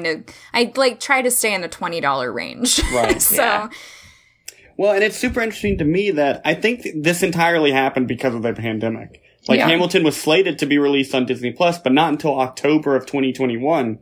But because In the Heights was pushed back for reasons that I understand, although I really wish we could have seen it this year. Because just put it out. That's just put it out. Put out all the movies. Yes. Why bother? You're not gonna like theaters are not gonna be a thing for a long time. Just give us the movies. Just Christopher Nolan said Tenet's coming out August 12th, so I'm gonna be there. He said it was coming out July 4th or some shit. He keeps Christopher Nolan. Like, my movie will be the reopening of theaters. Like, you know what? Yeah, maybe it won't. Go fuck yourself. Also, like, you don't want that because it's not going to get a lot of money, I don't think. No, it's not. And everyone's going to hate you even more than they already do. Or if it does get a lot of money, it'll lead to a bunch of super spreading events, and then your film will be known as the reason why 300,000 Americans died. I mean, I'm just thinking, like, the movie theater in Hattiesburg isn't even open. Yeah. Except for private screenings. It shouldn't be. Yeah. Like, the theaters here aren't open either. Yeah. And they shouldn't be. Yeah. Yeah. One of my friends told me a few weeks ago that he had a dream that we went to the movies together. Ooh. And he forgot his mask, and I screamed at him in public and then told all the other people not wearing masks basically to go fuck themselves. And you were like, and I was like, kind that of sounds energy like a thing Susan's been giving off. Yeah. Like, I would probably do that. Yeah. But also, you wouldn't catch me at the theater right now. No. Either. Absolutely not. Do we want to do the last one? Yeah. I don't really have anything to say about it. I just think it's a nice observation. People have been saying that Hamilton is sort of like the perfect document of the Obama years. It's this sort of like sheen of progressivism that basically is just telling the same old story. That might be like going a little too harsh, potentially, on... I don't want to go that hard on Obama. Yeah, look, we still miss him. I think it's fair to go hard on Obama, though, because we do have to remember and repeat that he had more deportations during his administration. Yeah, and drone strikes. Like, Not great. is very problematic, despite the fact that I do love him. I just miss having a competent person. Yeah. Yeah. Someone who could speak and who could read. And who at least professed good values, even if he didn't always follow them. Like, at least he was encouraging them to other people. You know, I mean, it's very complicated, obviously. Yeah. It's easy to see why, like, in 2016, as there was a shift in power coming, no matter who it was going to be, like, from the Obama years to, you know, to things that people weren't totally enthused and this about. idea that people are angrier now because because Obama had his presidency, and, you know, the general public is like, okay, but, like, that's still not enough. And then the other people are like, you know, the idiots are like, you had a black president. Like, what else do you want from us? It's like a lot, a lot more. A lot more. Yeah.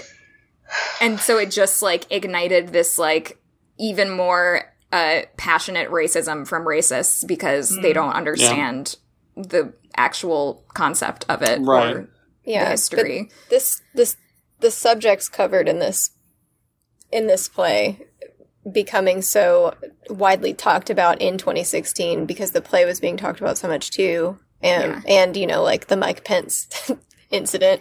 That was pretty great. Yeah. For anyone who doesn't know, Mike Pence went to the show, and the cast was like out. Didn't they, like, say? Yeah, at the end of the play, they were just like, hey, we hope that you uphold the values that this play upholds as well. And he just walked out. He got mad. Yeah. He was like, you want me to think that immigrants are good and to not hate women? Come, mother, we're leaving. We're leaving.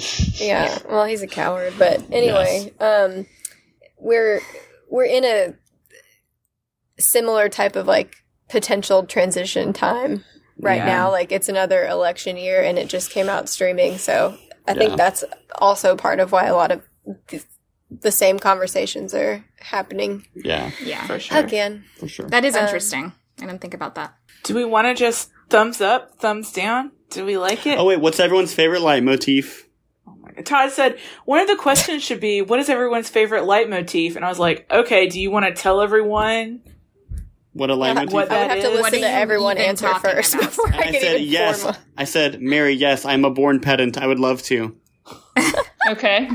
Go for it. Okay. Explain. Well, look, leitmotif properly, I think, occurs more in classical music and opera, but it's basically a melody that recurs. So my favorite. I thought you were talking about, like, lighting. No, it's German, I think. Leitmotiv. I also thought you were talking about the lighting.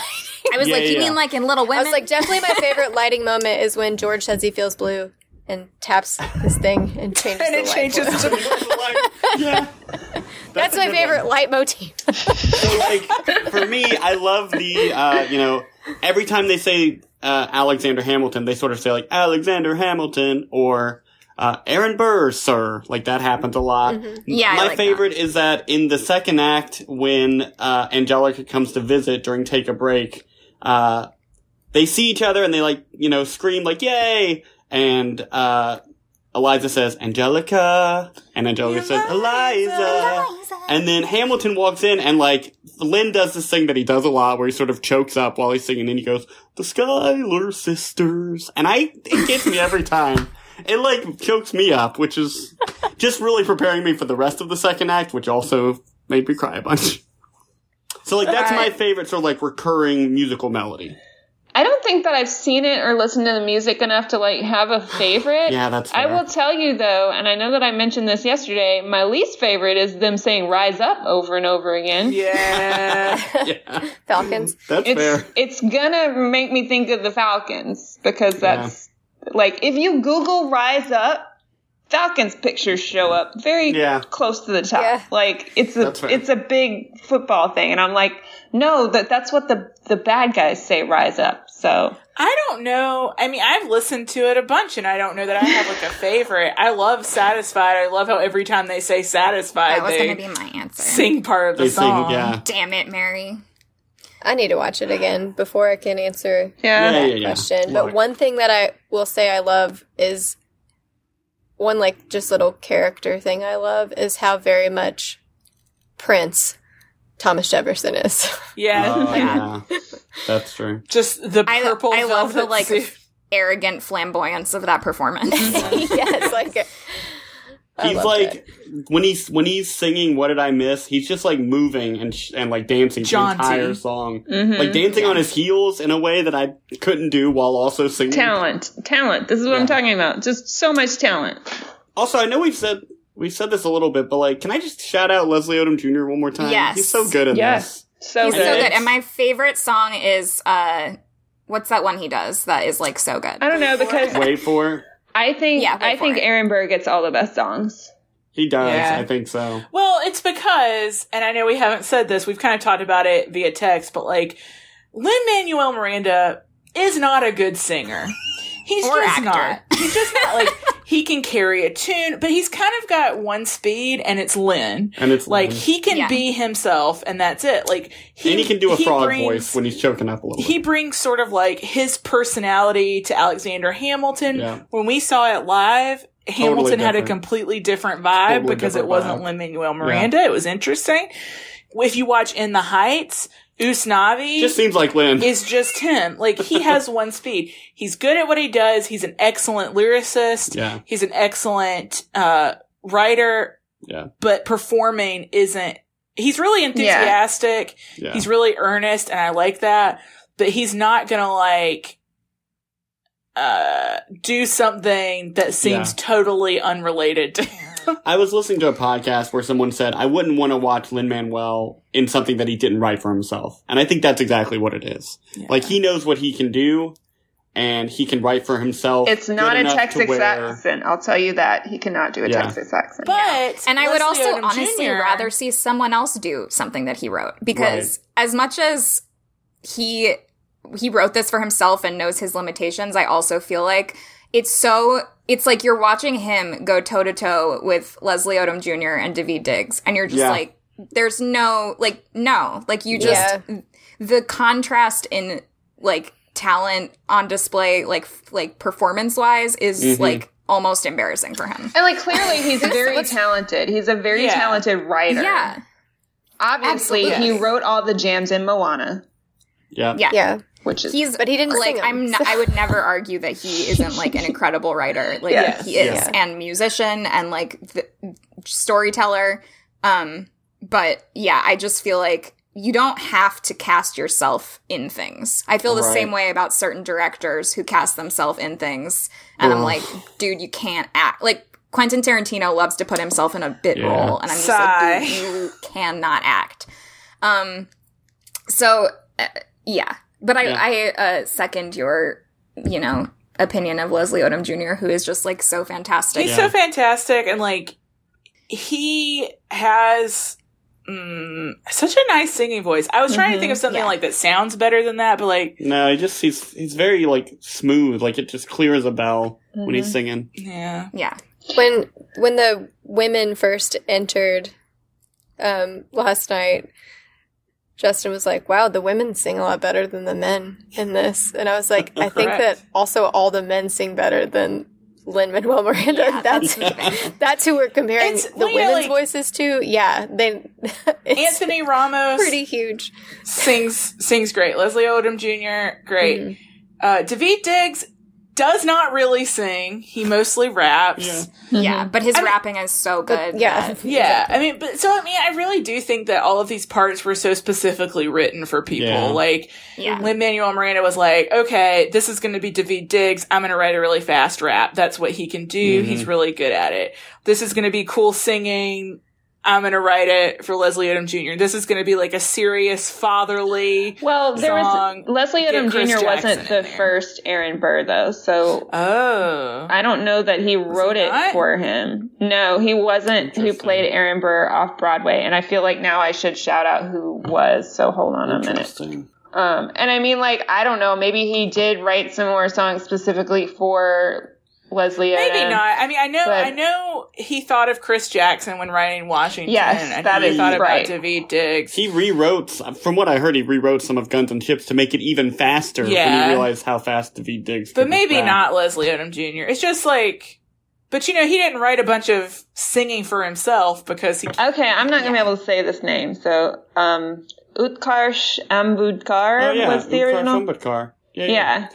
He was the original... Sorry. I don't know. Who is it? He's, so Lin-Manuel Miranda and a bunch of other people, including perhaps Daveed Diggs, did a sort of review on Broadway called Freestyle Love Supreme. It was like it was like an improv show. Yes, right. There's a documentary like on song. Hulu about it if you want to see. But, and actually, like, on that documentary, Utkarsh, is that how you say his first name? Utkarsh, yeah. He talks about how, one of the things that he regrets most in his life is not, like, sticking with Hamilton, but he was dealing with issues of, like, alcoholism at the time. Yeah. He was in, I guess probably most famously, he was in, Pitch Perfect. Yeah. Oh, yeah. Yeah. Like, he's, Getting back to favorite leitmotif. Yeah. I will say that my other favorite, because I was going to say Satisfied, just because I love that song, and I like how that fits in with the other one I'm going to say, which is the Would That Be Enough, or It Would Be Enough. Because I just think it's such a beautiful melody that little line has, and the way that it, like, repeats and kind of slides itself into other songs is, like, so, it's so, like, recognizable and just sort of, like stabs your heart a little bit every time you hear it. There's a TikTok I'm obsessed with it. I'll have to send it to you guys. It's like, the caption is, my cat when I'm waking up before 2 p.m. to go back to class. Alexander, come back to sleep. It's just like a close-up of the cat. Oh my Got God. an early meeting out of town. Oh my Still God. dark outside. I know.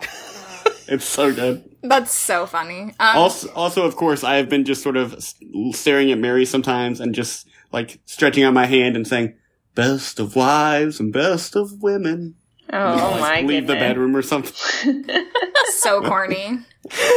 I'm into it. Yeah, but also, like, Philippa Philippa Sue is really amazing, and her voice is so beautiful. And just, like we were saying, she kind of gets, like, the short end of the stick when it comes to, her character. But she does have some really beautiful, like, song moments. Like, Burn is really, really Burn beautiful. is great. And she carries the ending of the musical, like, sort of on purpose, but, like, if you're not crying by the time she gets to the orphanage, like, what are you doing? I'm, like, cracking up when, like, the entire, like, cast is like, the orphanage. I'm like, this sounds silly. I'm sorry. Oh no, I was bawling. It's so good. But because guys, don't you understand? Alexander Hamilton was an orphan, so it's like she did it for him. it comes full circle. They wouldn't let children born out of wedlock be in that orphanage anyway. Oh boy, that didn't get mentioned. No. You mean the ones who are more likely to be orphans? Yeah. Yes. Yeah. But like when she, in that song too, she says, she lists all these things she does and then she says, it's not enough. It's not enough. Yeah. And like, I love that leitmotif. Yeah. Well, and of course, like, it does the thing at the end of the first act where it's like, hey, we're going to take all these songs from throughout the first act and sing them all at the same time. Isn't that fun? And it is. It's really fun. Is. One of my favorite things about musicals is when they just put them all on top of each other. I'm like, it's working. This is great. Yeah. How did they do that? Yeah. Yeah.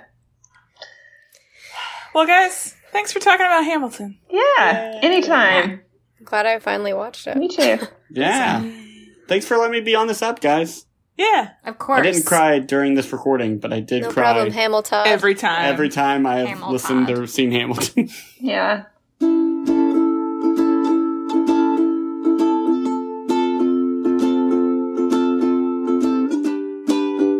We do have a piece of listener feedback Mm-hmm. from Emily's dad. Yeah. He sent it to me 3 times. Good. Did he do that on purpose, or was that like a failure of his text message? No, he said the text after this was like, "You're trying to get me to think before I'm awake." Let me make sure that he didn't send me anything else. Because I think after that he was just talking to me about what's going on in Portland with cops going around in unmarked vehicles and abducting people, Terrifying. essentially. We live in a police state. Yeah. Love this country. So Go that America. that is just an aside my dad talked to me about after he gave me his feedback. But yes, so a couple of episodes ago for our last Othersode, we talked about Stamped from the Beginning, written by Ibram X. Kendi. And my dad also read that book along with us and listened to the episode. And he said, I think the most important truth in the book is that racist beliefs stem from racist policies designed to promote self-interest and the contortions people create to justify those policies. Yeah, I think if you were going to like boil down the book to like one, like, what is this book about? I think that's a good summary of it. Yeah. So, yeah. Yeah. Thanks, Charlie. Thanks. Thanks for explaining that. We shouldn't have done this whole episode. We should have just let you say that. Yes. And then we would have been like, yep, that's it. That's true. And that would be enough. I won't stop. That's great. That's great. We also want to take a second to plug 2 things important to us. You may have already seen on social media that we are sort of promoting, encouraging people to donate to a scholarship that was created in Adam's name, Adam, Emily's brother. You might remember him. He was a guest on our show for The Girl with All the Gifts. There is a scholarship created in his name. It's a travel scholarship for students who might not otherwise be able to travel internationally so that they can have the experience of getting to travel, because Adam loved to travel and was a big advocate for traveling as part of an education. Yeah. And Emily's family is matching donations up to a certain point, and every little bit counts. They're trying to get the scholarship to be a permanent feature at UGA. Yeah, we really need those donations right now in order to make sure that we can get the scholarship to continue running. I don't know how scholarships work. That's not my deal in this whole thing. I'm just there to be like, yeah, sounds good. But the people who do know about these things know that there's a certain amount of money that we need to have to make sure that we continue to have funds to support students. We've been able to do this for 2 years in a row at this point, so it's really exciting. And like, obviously nobody's traveling right now, but that doesn't mean that we won't be in the future. And so we want to continue to be able to give those opportunities to people and remember my brother in a really like special way. Mm-hmm. Yeah. So, yeah. And his birthday is coming up, and Yes. happy birthday, Adam. Happy we love birthday, you. Adam. We miss you.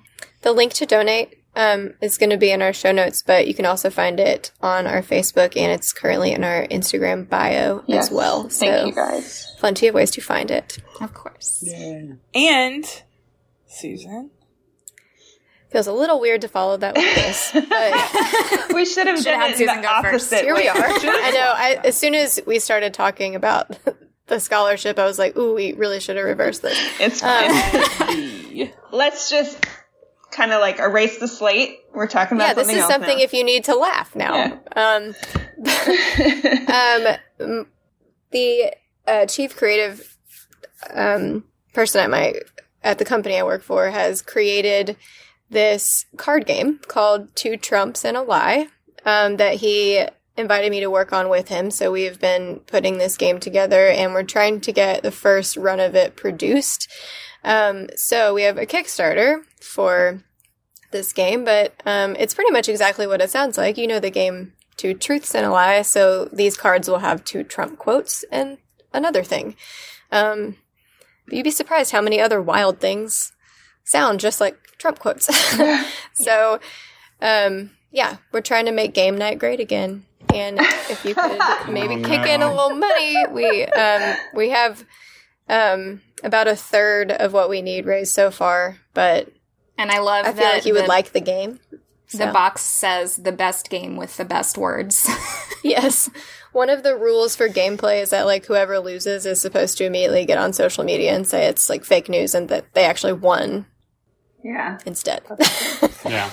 Yeah. So if you want to play that game, please check out the Kickstarter and just, like, throw a couple dollars at us, our maybe. show notes. I cannot wait to play this game, scholarship. so let's make this happen, people. Yeah. It's in the show notes. The blog is back. It's back! The blog is back! The blog is back!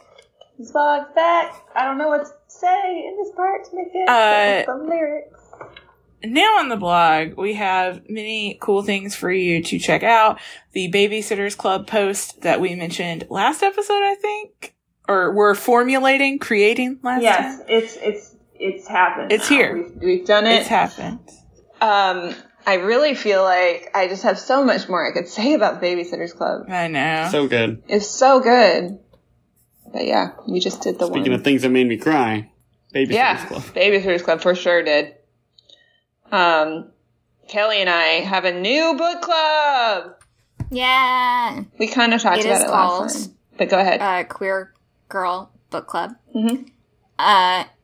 And we did a discussion of In the Dream House by Carmen Maria Machado, which we, spoiler alert, really liked a lot. Yes. But we both talked about kind of our personal experiences in relation to the book, which is about an abusive lesbian relationship. Mm. And it's a really good book, and I think that we had a really interesting conversation about it. So yeah, if we do say so ourselves, we were really interested. I agree. I read it. I'm always interesting, so there's that. But check it out and definitely read that book. Yeah, if you haven't. And we will be talking about another queer book in September. I thought we decided every other month. I think we did. September. I don't know what month it is. Are you kidding? Oh, right now. Yeah, it's June. What is it? Yeah. Months aren't real. No. Yeah. What's up next? Well, I'm so glad you asked, Miri. Wait, hold on. You asked yourself. It's time for me to host again. Next this happens time often. We are going to be reading Magic for Liars by Sarah Gailey. I know very little about this book, except maybe it's a mystery, and maybe there's a magic school. Yeah. But I'm very excited to read it. I read this book. I'm into it so far. Todd read it, and he didn't like it. No, that's a spoilie. He didn't like spoilie. it. And I said, well, that's okay. I like it so far, but I am fully prepared for you all to read this and love it and me to look like a clown. I'm fine with it. Oh, man. I'll just send in my my user feedback next time will just be me putting on clown makeup and turning to the camera. Good, yes. Just because you dislike something that we like, that doesn't mean you're wrong. Like, unless it's musicals and then Emily thinks you're wrong. No, I just don't understand. Or Lin-Manuel she just hates you as a person. Yeah. I just have trouble understanding it. Just as I have trouble understanding people who don't like cats. I just don't relate. That's all. Yeah. I get it. After Magic for Liars, on our next Othersode, we will be talking about the Secret Garden? Question mark? Yeah. We will be talking about. Susan, are you leading that one? I was like holding out a tiny bit of hope that you were just going to surprise me. Weekend at Bernie's. Weekend at Bernie's. No. I was like, maybe they decided without me as a gift. It's a gift. It's a treat. A gift for what, Susan? For what? That's how much I think about it. It's not your birthday. Okay, yeah, please do that. That would actually be a thing I would like for my birthday. That would be a good birthday gift. Yeah. We'll talk about it. We'll talk about it. It's also a really Aquarius move to just make you do an episode I want on my birthday. Mm-hmm. Yeah. We were going to talk about The Secret Garden a while back, but then, things happened. It got pushed. Movies got pushed back. Yeah. But it is getting released on demand. Mm-hmm. So we will be able to watch it and discuss it for our next Othersode. And you too will be able to watch it and listen to us discuss it. Yeah. I mean, you can discuss it too, just not on the show. Yeah, you can discuss it in person, or you can discuss it by sending us an email or hitting us up on social media. You can email us about that or about Hamilton or about anything else ever, as always, and we will read it at thesquad@booksquadgoals.com. Our website is booksquadgoals.com, where you can visit our blog and check out all of our extremely intelligent ramblings. You can go and visit us on social media. We are at booksquadgoals on Facebook, Twitter, and Instagram. We love to hear from you. We love to receive pictures of your pets. We would love it, especially if you would subscribe to us on whatever podcast app you use. But also, if you have a minute to spare and a little bit of goodwill in your heart, please visit Apple Podcasts and leave us a rating and review.